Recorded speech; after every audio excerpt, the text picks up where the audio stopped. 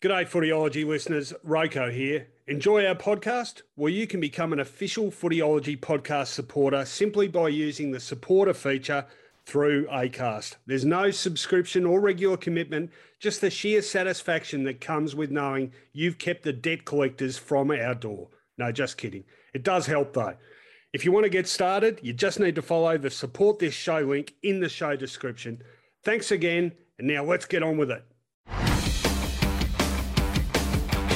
Welcome to the Footyology Podcast with Rowan Connolly and Mark Fine.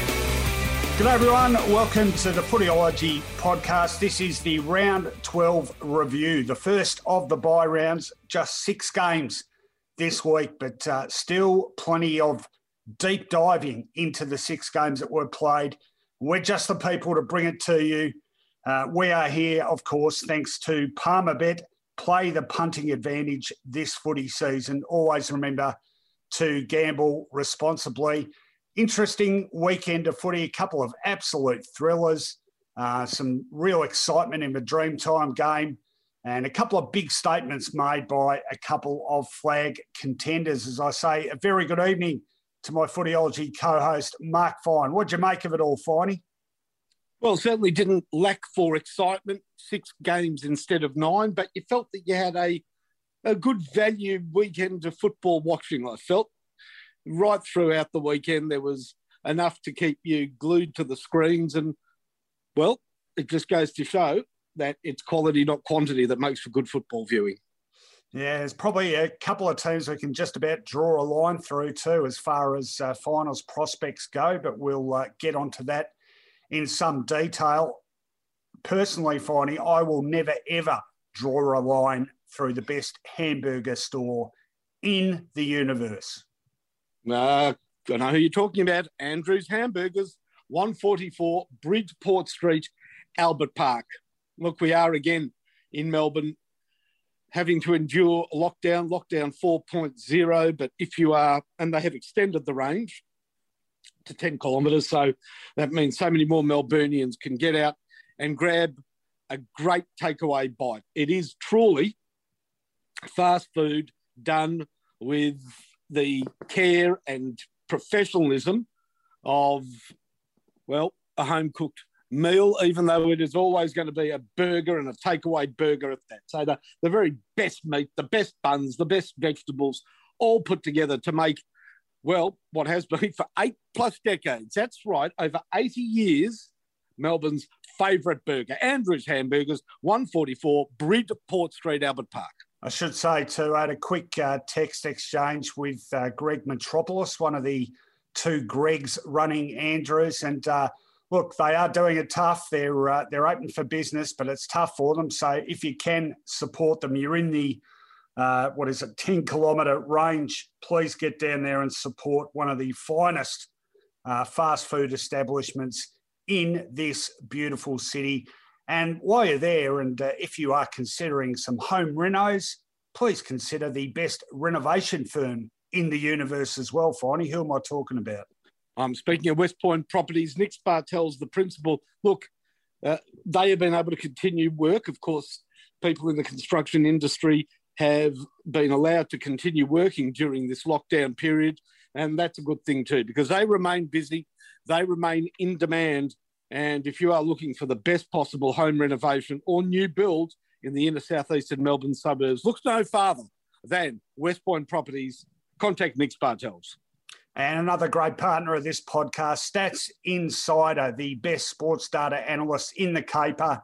They work with a range of more than 15 sports globally. They sample the possible outcomes of a contest more than 10,000 times. That's right, 10,000 times to give you the best range of probable outcomes. And there's some great writing on that website as well. In fact, I'll be writing a column for them tomorrow. Don't know what it is yet, but I can tell you it'll be bloody good.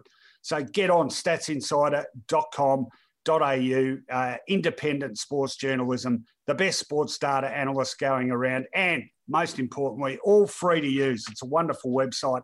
Check it out, statsinsider.com.au. All right, short and round this week, but we've still got 6 games to talk about. Let's do it now.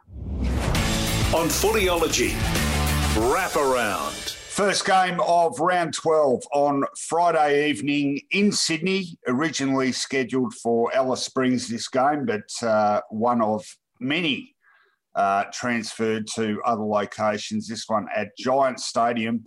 A big top-of-the-table clash between Melbourne and Brisbane, and another emphatic win by the Demons. Had to work hard for it, down at half-time, but a big second half by the form side of the competition. They are super impressive, and they finished up with a 22-point win over the Lions. The final score, Melbourne 14-13-97, defeating Brisbane 11-9-75. The goal kickers, 3 to McDonald, 3 to Pickett, 2 each to Fritsch and Petrarca, and singles to Gawn, Jackson, Neil Bullen, and Sparrow. For the Lions, Zach Bailey, their perhaps surprise leading goal kicker with 4. Great game from him.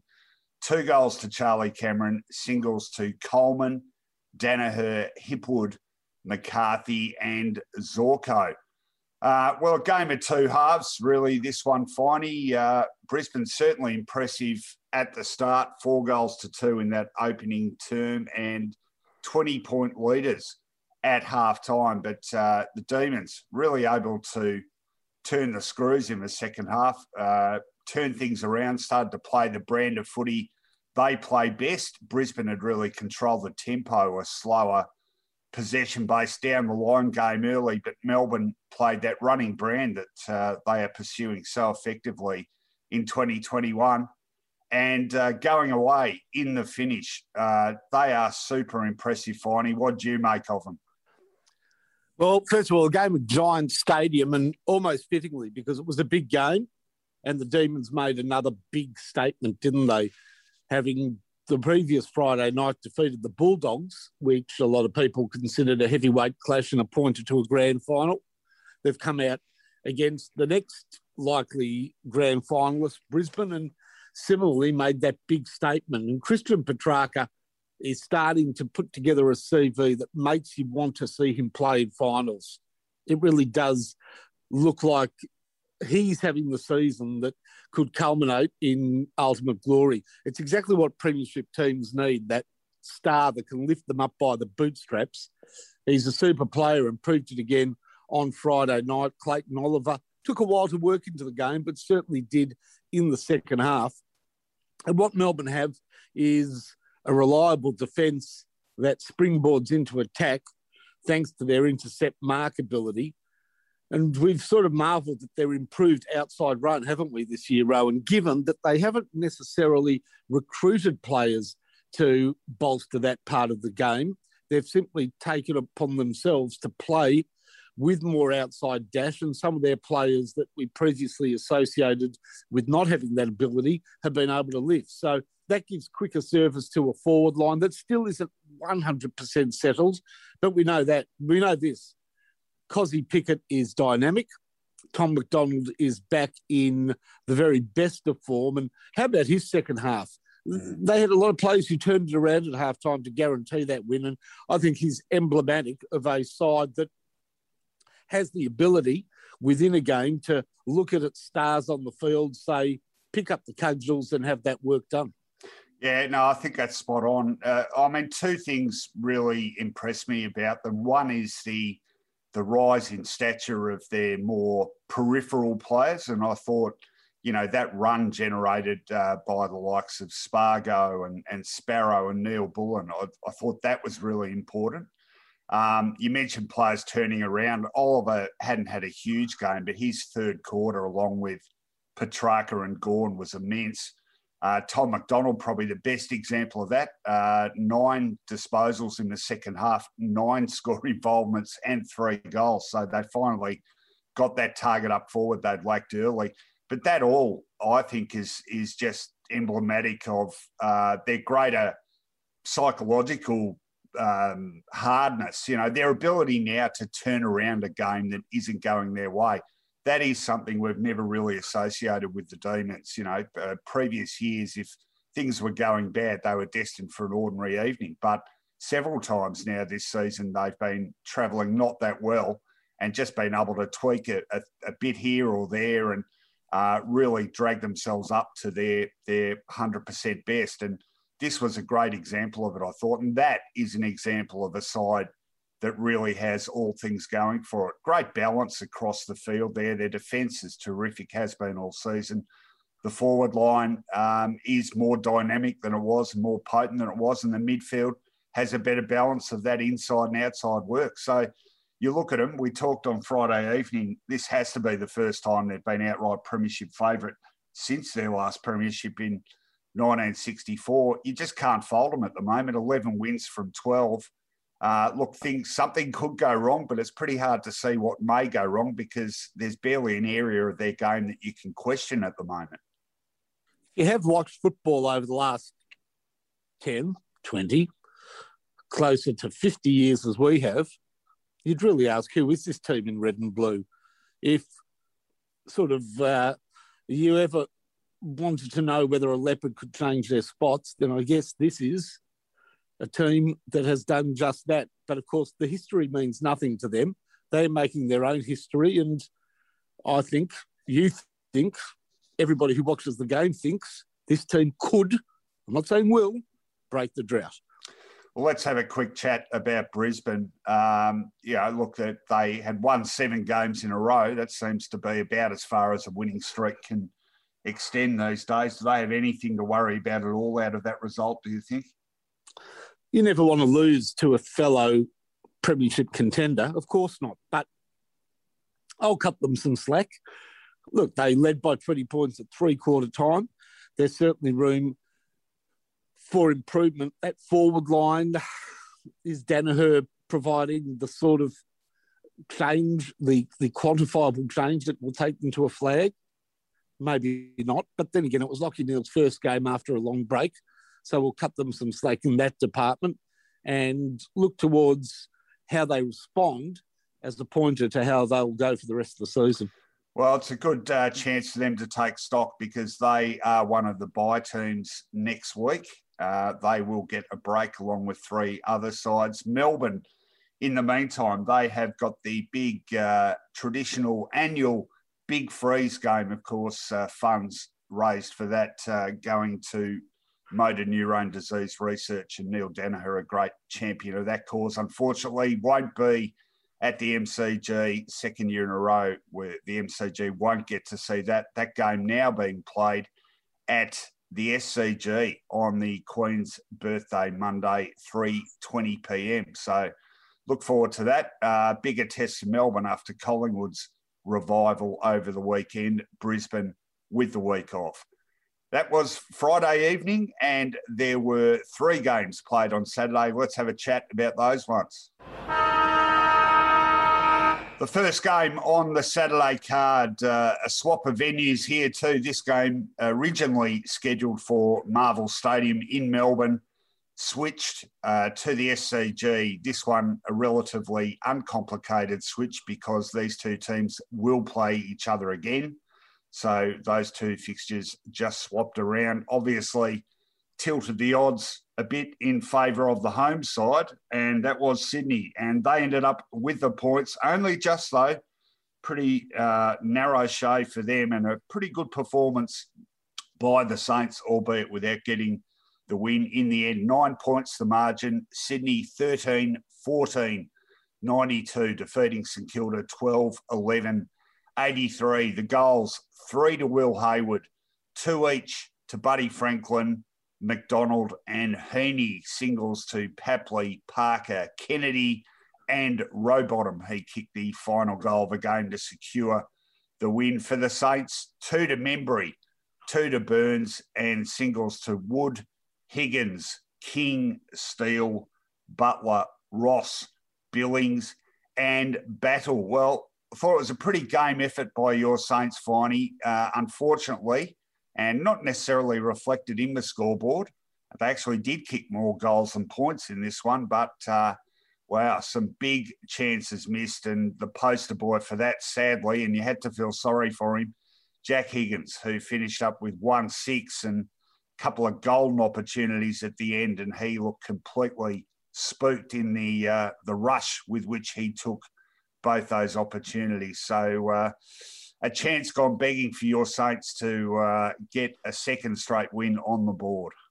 Yeah, you sort of feel like the fisherman that came home and said, you should see the one that got away. And unfortunately, that doesn't fill the pot or feed the family. In the case of St Kilda, it doesn't give them the 4 points they needed to be some chance of making the finals. It really was that important a game where you'd say that now they are done and dusted for season 2021, not without valour, as you pointed out. It was a pretty exciting game of football, and Higgins in that last quarter missed 3 set shots, and unfortunately for Higgins, one of them to put St Kilda in front in the shadows of the final siren. It was a good game of football.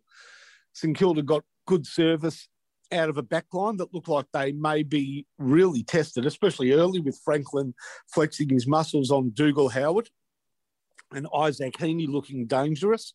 But they fought back pretty well. Claverino playing at centre-half backs actually grew into the role. The early loss of Mason Wood was almost counterbalanced by bringing Highmore on, which allowed, again, a little bit of height flexibility in the back line. It was, you know what was a really fascinating clash in this game?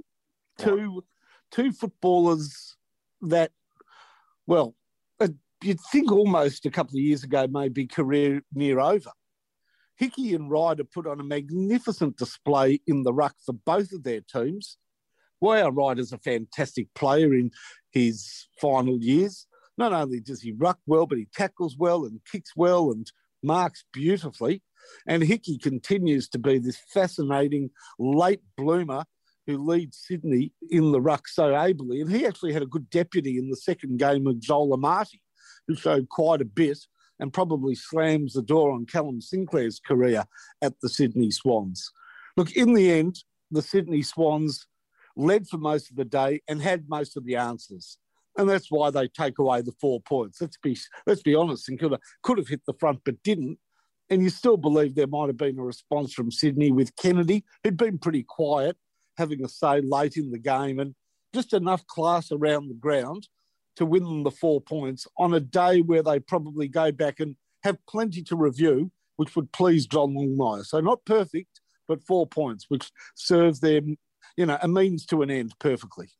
Yeah, well, one thing that's impressing me with them too is that their form early season, the Swans, it was flashy and it was exciting. And I feel like of late they really haven't had that to the same degree, but the senior players have really led the way. And it's almost like the two things have combined more the longer the season's gone. So they're a more complete side as a result of that. And they can tough it out in the games where they're not really going at 100% and need to scratch and scrap around for the points, which they managed to do. Gee, speaking about feeling sorry for people, you got to feel sorry for Jaron Geary. Cannot take a trick with injuries and dislocated a shoulder, which apparently they couldn't get back in. And he was in a lot of pain right near the end of the game. Max King struggling with a back injury, and as you said, Mason Wood off very early in the piece with a hamstring. So injuries certainly didn't help them. But Jaron Geary, boy, I don't know how much more he can take before he calls Father Time finally, because he certainly, fate isn't being kind to him, is it? No, and he still showed in dispatches how courageous a footballer he is. So it is an unfair end to a long and not storied in terms of success on field, but highly respected at the club. So a great career that unfortunately seems to be coming, as you say, to an end, unwillingly because of a body that just can't go on. And you're calling time officially on the Saints finals chances? Yep. Okay. Well, I'm just having a look at the ladder now. A game outside the 8 would suggest they've still got a chance, but they have got a tough run home, haven't they? And no percentage. Yeah, no, fair call, I think, that one. What's on the agenda for either of these sides next week? Well, the Swans have got a game against Hawthorn Friday evening at the SCG. Certainly, given current standings, you'd expect them to win that one pretty comfortably. The Saints are playing as well they have got Adelaide on Saturday evening, and that one up in Cairns, Kazali's Stadium. That'll be interesting. Have St Kilda played a game at Kazali's before for points finding? No, I don't think so. And that game's not certain to be played there, I don't think. Okay, well, not for the first time and probably not for the last time a game scheduled somewhere may well be played somewhere else. So keep your eye on that one. But for the moment, that game scheduled for Cairns, 7:25 p.m. Saturday evening. All right, that was the afternoon game on Saturday. We had a twilight game, which proved to be a bit of a thriller as well. Next game on the Saturday card, over in Adelaide, twilight start, and a real thriller this. Boy, couldn't tell who was going to win this one. In doubt right until the final moments. But credit where it's due, Collingwood having a terrible season, but they really found something, managed to find some goals, more importantly. And one man largely to thank for that, Jamie Elliott, coming back into that side. And boy, speaking about barometers, as we were the other evening, I can't think of too many players who are a better barometer for their team than this little high-leaping, goal-kicking forward, because he was outstanding for the Pies. They hung on in the end for a really good 5-point win. Collingwood 12-6, 78, defeating the Crows 10 goals, 13, 73. The goals, Elliott 6, all the rest for the Pies singles to Thomas, De Goey, Bianco, Poulter, Dacos and Sidebottom. And for Adelaide, 2 to Walker, 2 to Seedsman, 2 to Fogarty, 2 to McAdam, singles to Thilthorpe and McHenry. Well, you often get a feel with Collingwood when they're on the road, Finey. If they start well, you think, well, they've come to play. And I certainly had that feeling early in this game. 5 straight. I think Elliott 3 or maybe even 4 of those, and Adelaide just the single goal. The Crows had to fight really hard to make up that lost ground. They did so, hit the front. It was a frantic finish, wasn't it? We saw Sidebottom hit the post and then goals to the Crows. Thilthorpe kick one, McAdam kick one. 6 minutes left and they were in front, but the very next centre bounce, another goal to Elliott. Collingwood in front again with 5 minutes on the clock, and they were able to hang on for a terrific win. Look, they're too far gone to be able to make a run at it from here, but certainly badly needed for them in terms of morale, don't you think? Yeah, that's exactly what the club needed. All the talk about Collingwood has been about the off-field brouhaha committee and the future of Nathan Buckley. They needed something on field because they're a football team, for goodness sake. They're not a article in Who magazine, and this is exactly the sort of football that they needed. Jamie Elliott returns to the team into a forward line that had run out of ideas, to be honest. You know, they tried Darcy Moore down there, didn't work. Darcy Cameron has been tried down there as solely a forward, didn't work. Myercheck has had better seasons. Unfortunately, Mason Cox is a work that's progress has probably halted, and they just needed something, and didn't they get it in Jamie Elliott? Brilliant start to the game, and it was almost fitting, almost script written that he would kick that fantastic goal from 50 metres to win them the game, even though only 5 minutes to go. You sort of thought, yeah, that makes sense. As for the Adelaide Crows, they should take lose no heart from that game. I was really impressed. A lot of youngsters in their team, aren't they? Ronan O'Connor, is it? We saw playing a game of league football. Thilthorpe is a very much development forward. And we know that they've got a battery of other youngsters, Chase Jones, etc., that are in the formative years of their career. The midfield, again, Ben Keys continues to do a body of work. And when I say body, I mean a big, solid body of work. Laird was fantastic. They were, played obviously brilliantly with Seedsman, the former Magpie. Plenty of the ball and a couple of great goals. His long kicking is a feature of his game. So I don't think that they'd be too disheartened. And as for the Pies, you know what? as much as I'd love to say Elliott was complemented by a fleet of brilliant youngsters, I thought Pendlebury was very good. Sidebottom had a much better game. Dacos is playing good football in and around the stoppages and kicked an important goal as well. So both teams take something out of the game, but for Collingwood, the 4 points is exactly what they needed to distract their now not long-suffering, but recent-suffering fans from all the other rubbish that get piled on them when they read the papers and look at the websites during the week. Bit of a showcase for young talent, this game, I thought, on either side. This guy's been around a bit now, but I thought O'Brien really good for the Crows in the ruck. So they've got plenty to look forward to. But Collingwood, we've talked about, is there enough coming through? And just in the last few weeks, I think a couple have emerged that they can be a bit excited about.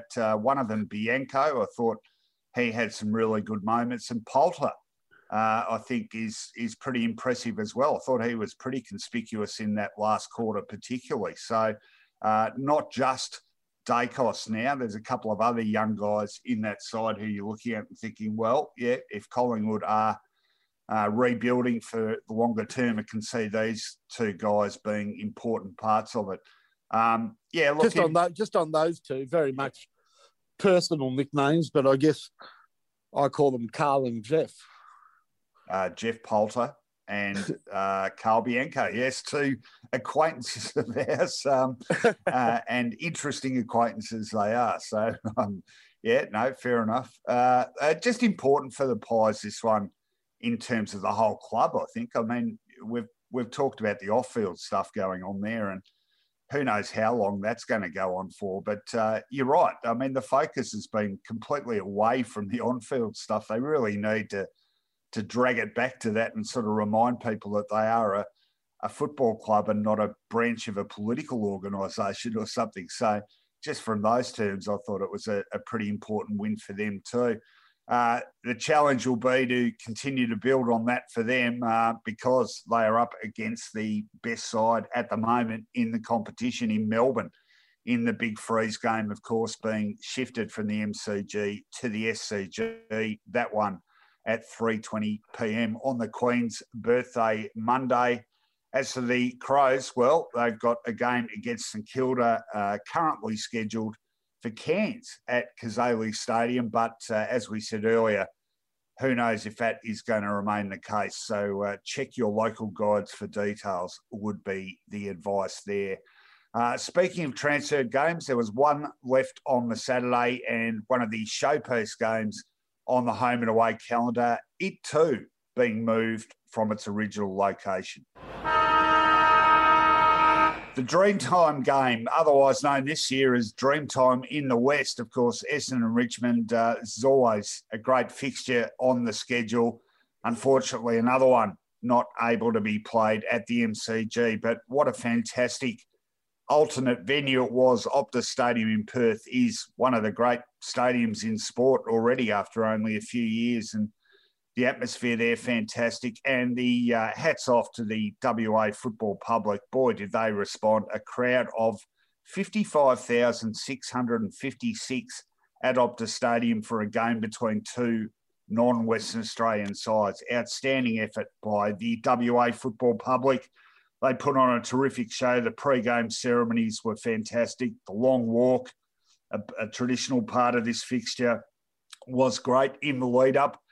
And the game itself, well, I thought the game itself was pretty good too, because Richmond, the reigning champs, well, they came to play definitely and looked really impressive, led by more than 5 goals for long periods of this. And you thought, well, Essendon getting a lesson, but the Bombers wouldn't be denied, found something, came back, hit the front in the final quarter, halfway through the final quarter, and you thought, wow, this is going to go right down to the wire.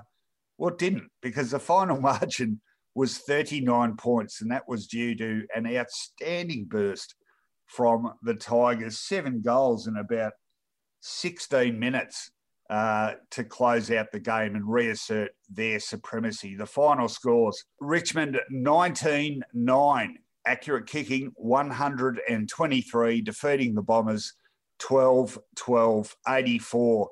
The goals, 3 goals to Ham for the Dons, 3 to Hooker, 2 to Waterman, singles to Cox, Langford, Phillips and Stringer. For the Tigers, 3 to Bolton. Wow, big last quarter from him. 3 to Castagna, 3 to Martin, 2 to Coleman Jones, 2 to Graham, 2 to Rewalt, singles to Bolter, Caddy, McIntosh and Rioli. Did you think the Dons were a chance of taking the points when they hit the front, Finey? You know, I tipped them, Rowan, and I was absolutely mesmerised.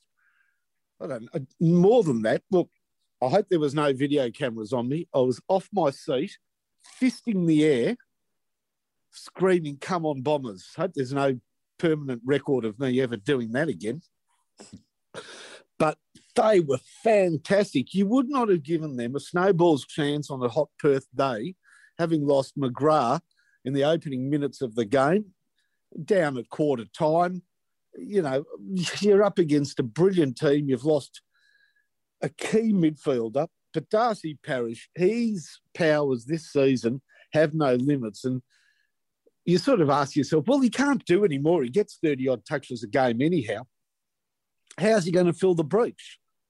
Well, he ended up with 44 touches and best on ground. That's how. A new record for the Bombers too. New club record for possessions in a game. Just brilliant. Merritt was great as well, 30-plus touches. And you've got to give credit to the Bombers, their ability to fight back, because at three-quarter time, again, it looked as though effort had been matched by the better team. But that opening salvo in the last quarter had me off my seat. Yes, Richmond won by a comfortable margin, but gee, Essendon are an improved side, aren't they? And you look at the forward line that functions very well with, you know, dare I say it, a surprising lineup. You know, Hooker is a dangerous big man with a sort of a deadly kick at goal. You have a lineup there that has in the forward line the dangers of the powerful Tip and Whitty. Waterman can bob up, Stringer ever dangerous. And to be honest, the Tigers, halfway through that last quarter, were relying on Essendon missing a couple of shots of goal not to go further behind. But finally, they got their handle on the game, and almost reminiscent of that game up in, was it Darwin, where they played last year? Yeah. The Dreamtime game there, where Essendon were in the game and whoosh, within 5 minutes or 10 minutes, it was all over. I remember that was the famous Irving Mosquito game. It reminded me a bit of that. Yeah. No, look, they showed their absolute best in that last 15 minutes, and that shouldn't be underplayed because it was just such a powerful burst of footy. I mean, the goals just kept coming for them, didn't they? It was Castagna, Bolton, Martin, Bolton, that second goal by him, a beautiful spin. Bolter, McIntosh, Rioli to close it out. They have just got a higher gear. I think people have forgotten just how destructive they can be at their best. Still got players to come back into that lineup. They are, well, I've said all year, I still think they win the flag, and I think that even more so after last night. One Essendon guy we haven't mentioned, I want to just again give a bit of a shout out to Kyle Langford. 28 disposals from him. His last 2 weeks have been the best 2 games he has played for Essendon. So fingers crossed that can be a real light bulb moment for him, because he's been outstanding for them both weeks and really added some badly needed support to that midfield mix.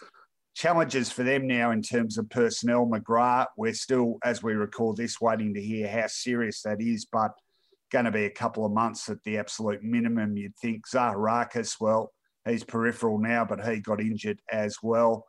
So Bombers will be desperately hoping there's some players coming back on the horizon. Dusty Martin, well, Dusty's played plenty of better games than this, but he was still pretty damaging for them.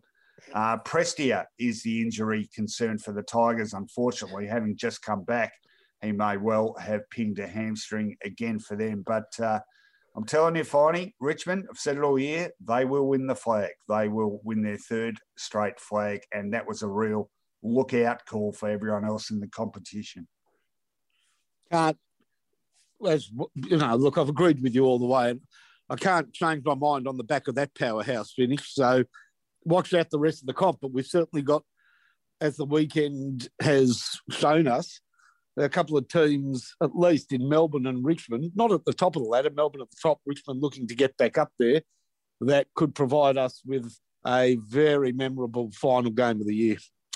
All right, next week, the Bombers have the bye. Probably good timing for them with some injuries mounting up and a couple of the young guys starting to look a little bit tired. The break will come in handy for them. And the Tigers, well, they've got another good challenge. They will be staying in Perth this week before a Sunday evening game against West Coast at Optus Stadium. So good reconnaissance mission last night for that, and a good test for them. The Eagles at home, always difficult to beat. All right, that was the Saturday card. 2 games played on the Sunday. Let's have a chat about them. The first of 2 games on Sunday, this one in the afternoon at the SCG between Carlton and West Coast, of course, originally scheduled for the MCG. COVID put paid to that idea. So up to the SCG we went. And a pretty gritty win, you've got to say, given the lack of star power by West Coast by 22 points in the finish. The final scores, West Coast 14-11. 95, defeating the Blues, 10 goals, 13, 73. The goal kickers, 4 goals to Liam Ryan. What a superstar of the game he is. Absolutely outstanding today. Took another fantastic mark, kicked some great goals, a star. 2 goals to Jones, Jermaine Jones, who came on as the medical sub to replace Brad Shepherd, who suffered concussion pretty early in the piece. Singles to Darling, Gaff, Redden, Sheed, Langdon, Foley, Cripps and O'Neill for the Blues. 2 to De Koning, 2 to Owies, 2 to Betts. Singles to Setterfield, Walsh, Cottrell, Williams. No Harry Mackay, you ask? Well, he, unfortunately, and costly for the Blues, was subbed out also with concussion, and it left the Carlton side a little bit threadbare in attack. They sprayed some shots too, and it was costly, as was the start of the game. West Coast kicking the first 3 goals in pretty quick time. Carlton certainly had their moments and stayed within striking distance, but ultimately the Eagles controlled that last quarter, and a good and necessary win for them. Finey, you've got to say, you can't discuss this game without talking about who wasn't there, probably as much as who was there. And in that context, pretty good win for the Eagles, I reckon. Very good win for the Eagles. Boy, you need a lot of patience to be a Carlton supporter, don't you? The wait seems interminable, and this seemed to be an opportunity for Carlton to do what they have struggled to do so much in recent times, and that is beat a team above them on the ladder and make a genuine move towards a spot in the finals. It's as though the final 8 is a precipice that they dare not look over. It's almost as though they're scared to approach it, let alone enter the final 8. Yes, they lost Harry Mackay early, and that was always going to be a trump card gone, but it really only levelled the playing field with so many star Eagles not playing, especially that forward line being decimated. Now, look, I'll say this about Carlton. It's not for lack of effort. I do believe it is for lack of probably 3 or 4 more quality footballers. I thought the endeavour was there, but when they got within that touching distance in the third quarter, Zach Williams kicking a goal to bring them within less than a kick, it was instantaneous. The response from the West Coast Eagles, a kick off the ground out of the middle, I think, marked by Liam Ryan, taking advantage of the man on the mark rule. He steps not only the man on the mark, but a second player, slots a goal, and West Coast are off to the races, and Carlton never see them but for dust. Now, unfortunately, for Carlton, this is a tale that we've heard all too often, isn't it? Valiant showings or respectable showings or non-hateful performances that don't result in wins against teams above them. And West Coast Eagles were able to be steady enough. Good to see Shannon Hearn playing an important role again. He's an important West Coast Eagle who has been stymied in recent times by injuries. But ultimately, Carlton, It's three simple words, Rowan. Not good enough. No, I agree entirely. And look, you were putting a line through St Kilda as a finals prospect. If you're going to do that, you absolutely have to put a line through the Blues now, because they are now 3 games outside the 8. And with only 10 left, they are not going to make up that leeway, not given the sort of footy they're playing. And I agree with you. It's no disgrace. I never felt like this was the side that should be playing finals. I didn't think they were quite good enough then, and I certainly think that now. I do need to speak about the Eagles because, look, I've been critical of them the past week or so, but this was I think there's some argument it was their best win of the season, actually. It was certainly their grittiest win. Have a listen to the roll call of players that weren't playing today. Allen, Duggan, Kelly, McGovern, Shuey, Witherden, Kennedy, Archie and Brander. Now, as it stands, there's probably only 1, maybe 2 of that group who aren't definitely in their best 22. So given those circumstances, they had 5 players in the lineup who'd played fewer than 10 games, and a couple of them were really good.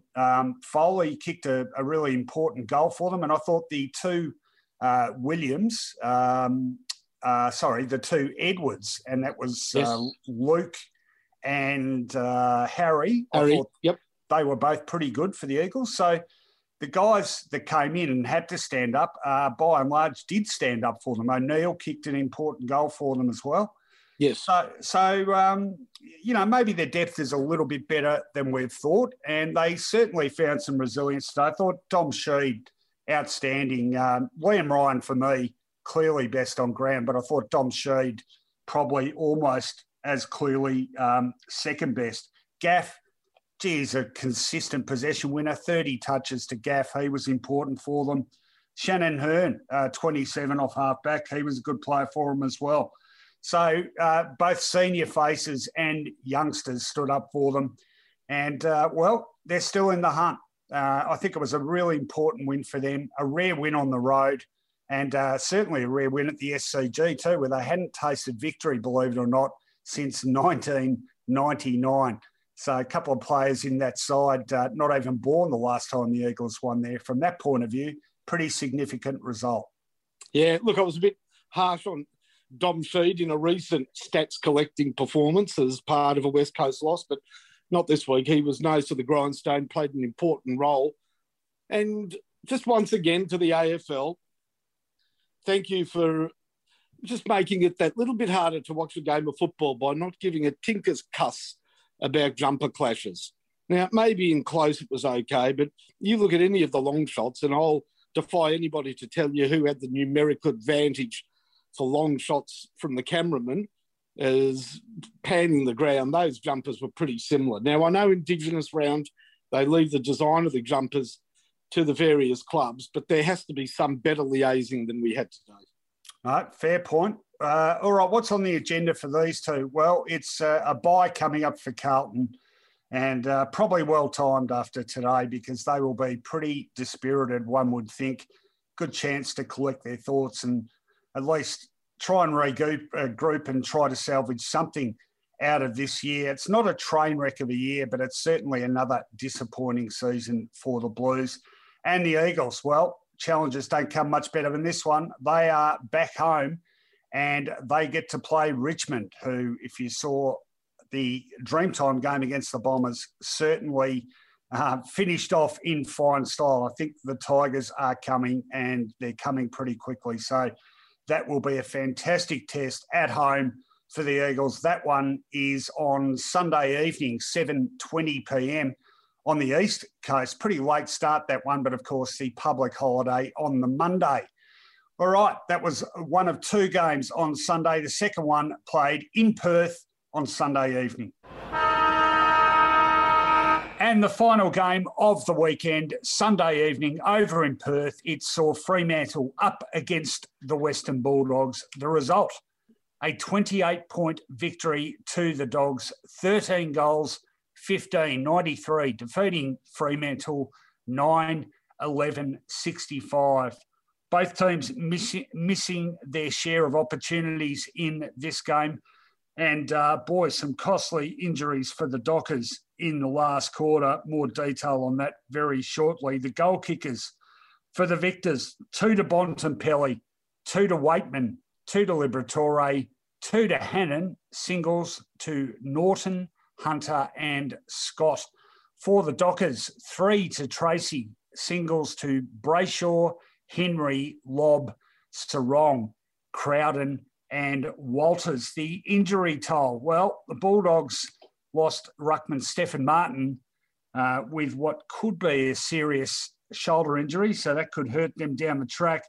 But in terms of the result of this game, you cannot overstate the importance of the Dockers' late injuries. First and foremost, Nat Fyfe injuring a shoulder. He sitting on the bench for the last term. Brennan Cox, Keith Backman, what could be a very serious hamstring injury. He was out for the last quarter. And then finally, the third in a very unfortunate trio, ruckman Sean Darcy, also with a hamstring injury. They were down to bare bones in the finish, and it pretty much looked like it with the Bulldogs certainly dominating much of the play in that final term and adding another 5 goals, 5. In fact, that 28-point winning margin could have been considerably more. Aaron Norton finishing with 1-5 for the day. A bit of a repeat of little Jack Higgins' performance at St Kilda, the difference being that Norton's side still had enough to win the game. What do you think of this, Finey? Well, look, I mean, you've never really seen such a impactful and unlucky 1-2-3 blow as Darcy, Fyfe and Cox going down like 9 pins. And at that stage, as it was for most of the afternoon, the Bulldogs were in front, but Dockers were in striking distance. So I've got to say, in all honesty, it would have been a surprise and a little bit of theft had the Dockers been able to actually get that result, even with all those players on the field. Now, Griffin Logue, also off injured, meant that there was a paucity of big men on the ground, obviously, for the Dockers, and that was quickly taken advantage of by the Western Bulldogs. The goal that really sealed it and said, "Ta-ta, Dockers," was the kick by Bontempelli into the goal square. English marks it, bang, goal, thank you very much. Let's think about the next game. Bontempelli, brilliant. When the game was red hot, he's there busting tackles and absolutely doing what a superstar does. Be a very interesting Brownlow medal this year. I think there's 4 or 5 midfielders in it up to their ears, and he's one of them. And what a great Brownlow medalist he would be.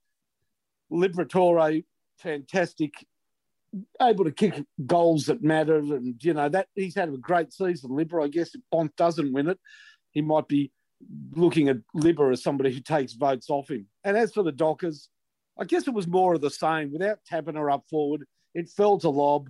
He wasn't able to provide enough of a goal-kicking target. Tracy stood up, actually a very accurate kick at goal. So well done him in only his 6th game of football. But it really was, look, we had 4 games this weekend, didn't we, Rowan? Where teams outside the 8, not likely to make the 8, had a chance to turn the tables on teams above them. St Kilda failed, Essendon failed, Carlton failed, and by the end of the round, so did the Dockers. There is a gap between the haves and have-nots, and injuries aside, that was a game that the Dogs controlled. And unfortunately, we now have a pretty clear gulf between the top 8, not only in points, but in ability as compared to those chasing them. Yeah, I agree. And look, in our earlier match discussions, you put a line through St Kilda as far as the finals go. We've put a line through Carlton. Freo's win-loss ledger is exactly the same as St Kilda's. Their percentage is a bit better, but still a fair gap percentage-wise to the 8 and another 2 games. I'm prepared to put a line through them as well. Are you? Yep, I am indeed. Essendon probably the one team with a flicker of life still left in them, and they certainly still chase a spot in the 8. But the other 3 teams, they can start thinking about how to restructure for 2022. Just a couple of quick points from me. One on the Dockers, and I touched on this last week, but I do find something predictable about their capacity to shoot themselves in the foot, and certainly not detracting from the injuries and how big an impact that had. But the missed opportunities and then poor discipline. I mean, a real pivotal moment in the game was the first goal of the last quarter. They were within 8 points, having kicked one on the three-quarter time siren. Cody Waitman nails Nathan Wilson in a tackle. Nathan Wilson promptly hits him in the nuts, gives away a 50 and makes certain of the goal. And I think, Callum Mills got away with one last week, but I reckon this one looked a bit worse. I reckon Mr. Wilson might pay it for that one at the hands of the tribunal. Yep, quick one. Well, just on that, very ill-disciplined, wasn't it? And not a good look getting the old cannon. And then there was a free kick that he didn't get in the forward pocket for holding the ball. At this point, he's really giving it to Ray Chamberlain. And I've got to say that Ray has to be better than what happened there afterwards. And this is something, I'll put this as a black mark against Ray. He pays a free kick to Mitch Hannon against Wilson on the behind line. That is the greatest 50-50 you've ever seen. Impossible to split the two. And that's an umpire getting a little bit back at a lippy player, from my perspective. If that's the case, and I'd wager it was, Ray, you need to be better than that. You've been around long enough. All right. Okay, fair point. I just want to say quickly about the Bulldogs. It's been a terrific first half of the season. They have the bye next week, so a good time to take stock, but they'll do so from a position of strength, second on the ladder, 10 wins and just the 2 losses. So been a terrific half season from them. And every indication, I think, that they're going to go on with it and be a really, really strong premiership chance. So week off for the Doggies next week.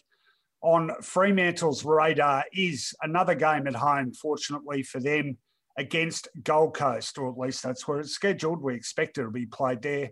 That is on Saturday, 4:15 p.m. Eastern time. So that's actually a Saturday afternoon game in Perth, 2:15 Perth time. You don't get too many of them. And Freo clearly, desperately now needing a win against the side who at home you'd think they should beat. All right, that is round 12 wrapped up. That leaves us with just one item on the agenda of this podcast, Finey. And what would that be? The world famous rant-off. Let's do it. On Footyology, the rant-off. Rightio, well, sometimes this segment is pretty tongue-in-cheek. Sometimes, and a bit more often lately, it's been serious. And I'm going serious again and delving, Finey, into an area I often don't like to go. There's not much I don't like commenting about. This is one of them because it's a pretty endless circle and it never gets you anywhere. But I can't hold back any longer. So I'd like you to count me in and I will unleash. I'm assuming it's not veganism. I've never heard you talk about that, so I'm interested to know what it is. 1, 2, 3, let them rip. I'm pissed off with the umpires, Finey. Yeah, I know. I'm always crapping on about how much I hate umpire talk and how boring it is. And it might be. But there's only so much aggravation you can take before your philosophical stance towards the subject becomes instead an angry and slightly unhinged diatribe with veiled threats about their personal safety. No, I am just kidding there. But this later complete and utter refusal to pay free kicks for holding the ball might just be the kerfuffle which tips me over the edge. What the hell is going on with this rule? Has it just been suddenly and without any notification scrubbed from the official laws of the game? It's been going on for weeks now. Players wrapped up in a tackle, having had prior opportunity, the ball slipping from their grasp incorrectly, or they're still clinging to it helplessly as they're swung around 2 or 3 or 4 complete revolutions with nothing paid, or worse, the player with the ball ending up with a free kick because the tackler, in frustration, has slung him to the ground with some force. What exactly does a player have to do these days to win a holding the ball free kick? Actually take the player with the ball captive, tie him with rope to a chair, stick him in a hideaway for several days and demand ransom money? There's been some absolute shockers all season, none worse than the one which actually did cost Brisbane the game down at Geelong when Zach Bailey's goal square tackler Mark Blicavs saw the Cats' big man swung around a full 360 degrees before he dropped the ball. No free. But there seems to have been more every week as umpires appear to have decided they need to deliver a standing 8 count before they're prepared to actually penalise the guy caught red hot in possession. Saturday night in Perth had several of them.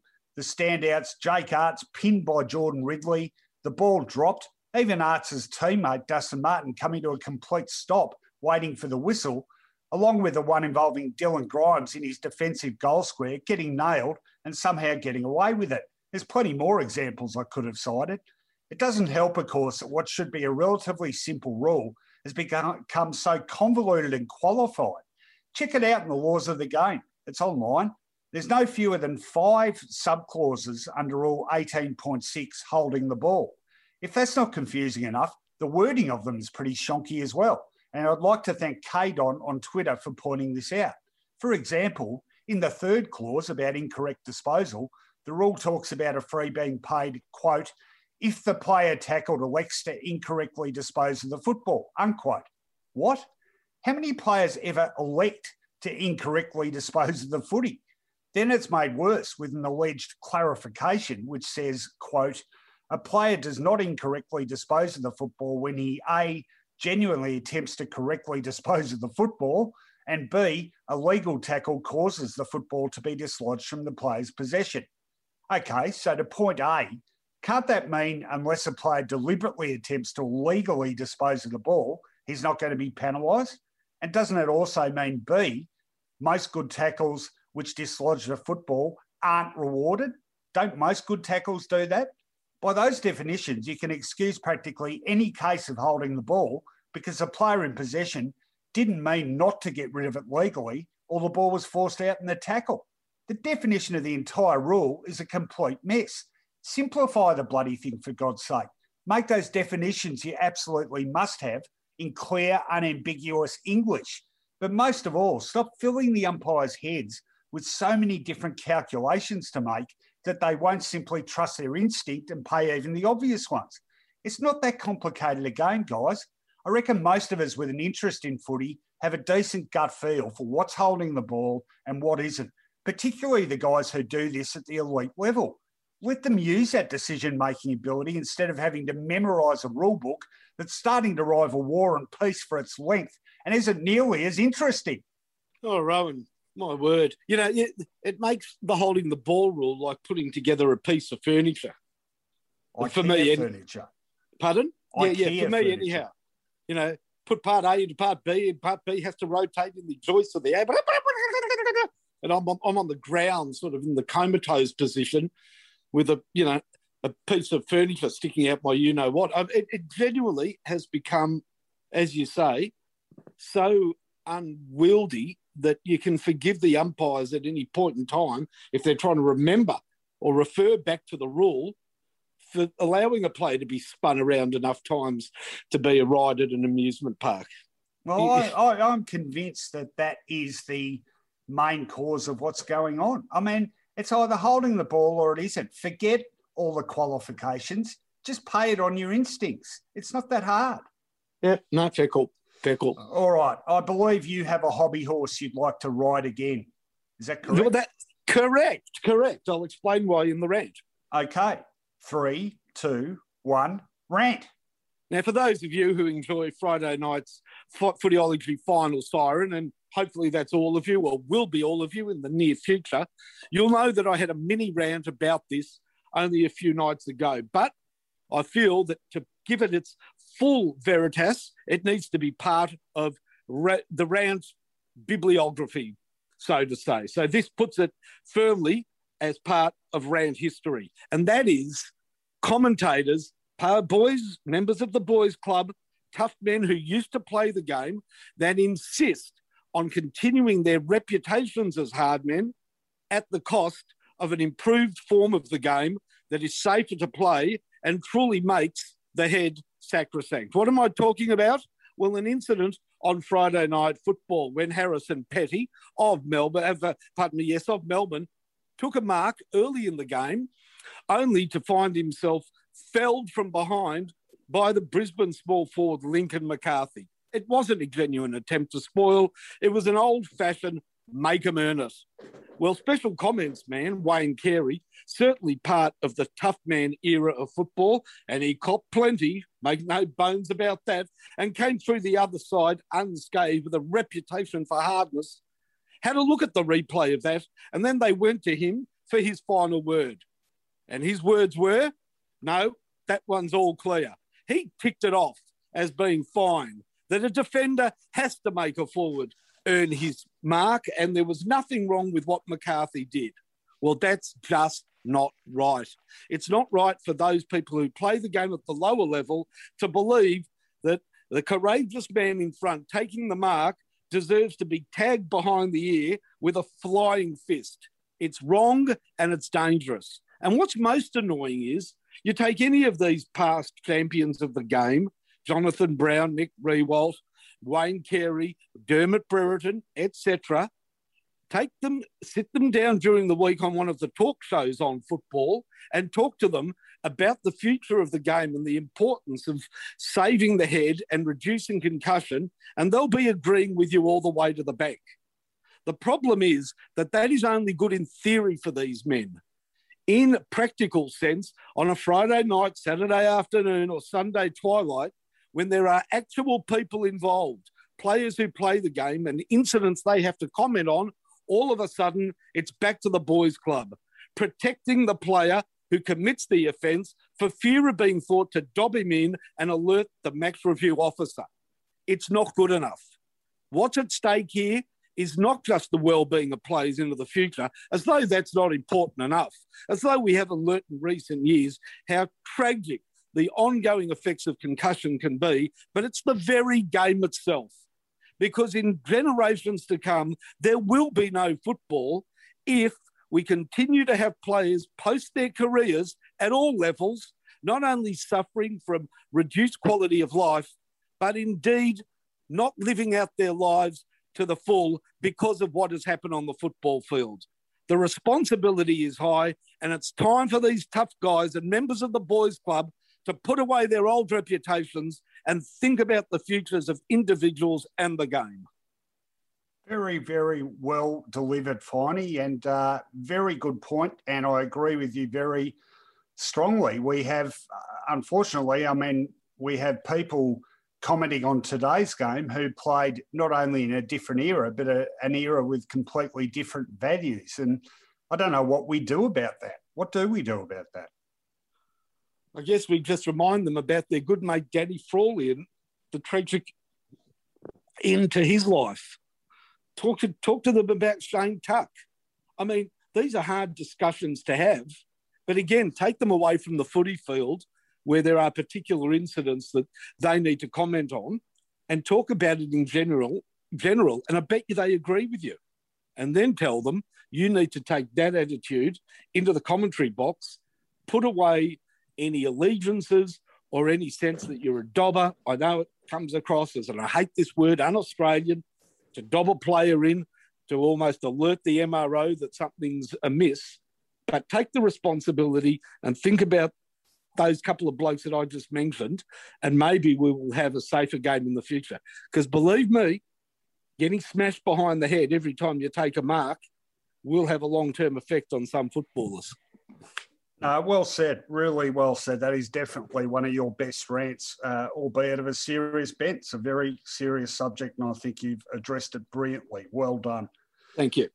That is it for the Round 12 review edition, people. Thanks for your support. Of course, we've got some terrific sponsors who are wonderful supporters of this show. We are brought to you every week by Palmerbet. Play the punting advantage this footy season. Always remember to gamble responsibly. Who else do we need to thank for this podcast, Finey? Great burgers each and every time. They're no way in any way to be connected with anything but homemade quality. So it's fast food with the eye of mum or dad making it at home. I talk about Andrew's Hamburgers, 144 Bridport Street, Albert Park. And what better than a house built, renovated, that eye for detail of Nick Spartels and West Point Properties in southeastern Melbourne. Have a look at West Point Properties online. and Stats Insider, the sports data analysts to die for. They are brilliant. Check out their website projections on a range of sports across the globe. They sample an event 10,000 times to give you the best range of outcomes. Some great writing on their site as well. Check it all out at statsinsider.com.au. You people out there, you are sponsors of our program as well, and we're very grateful for your support. If you want to make that support financial, you can do that at the supporter page, wherever you're listening to this podcast, or jump on footyology.com.au, find the Patreon links. Patreon is a terrific platform for supporting independent journalism, and become an official Footyology patron for just $7 Australian per month. More people getting on board, and we really are grateful for that support. And trust me, it really will help us continue. That's it for the show. Hope your team had a win this week. Better luck next week. Well, unless they've got the bye, in which case you're spared a week of anguish. But better luck to your team next week if they lost, whenever they're playing. We'll be back to preview round 13 on Wednesday next week. Until then, catch you later.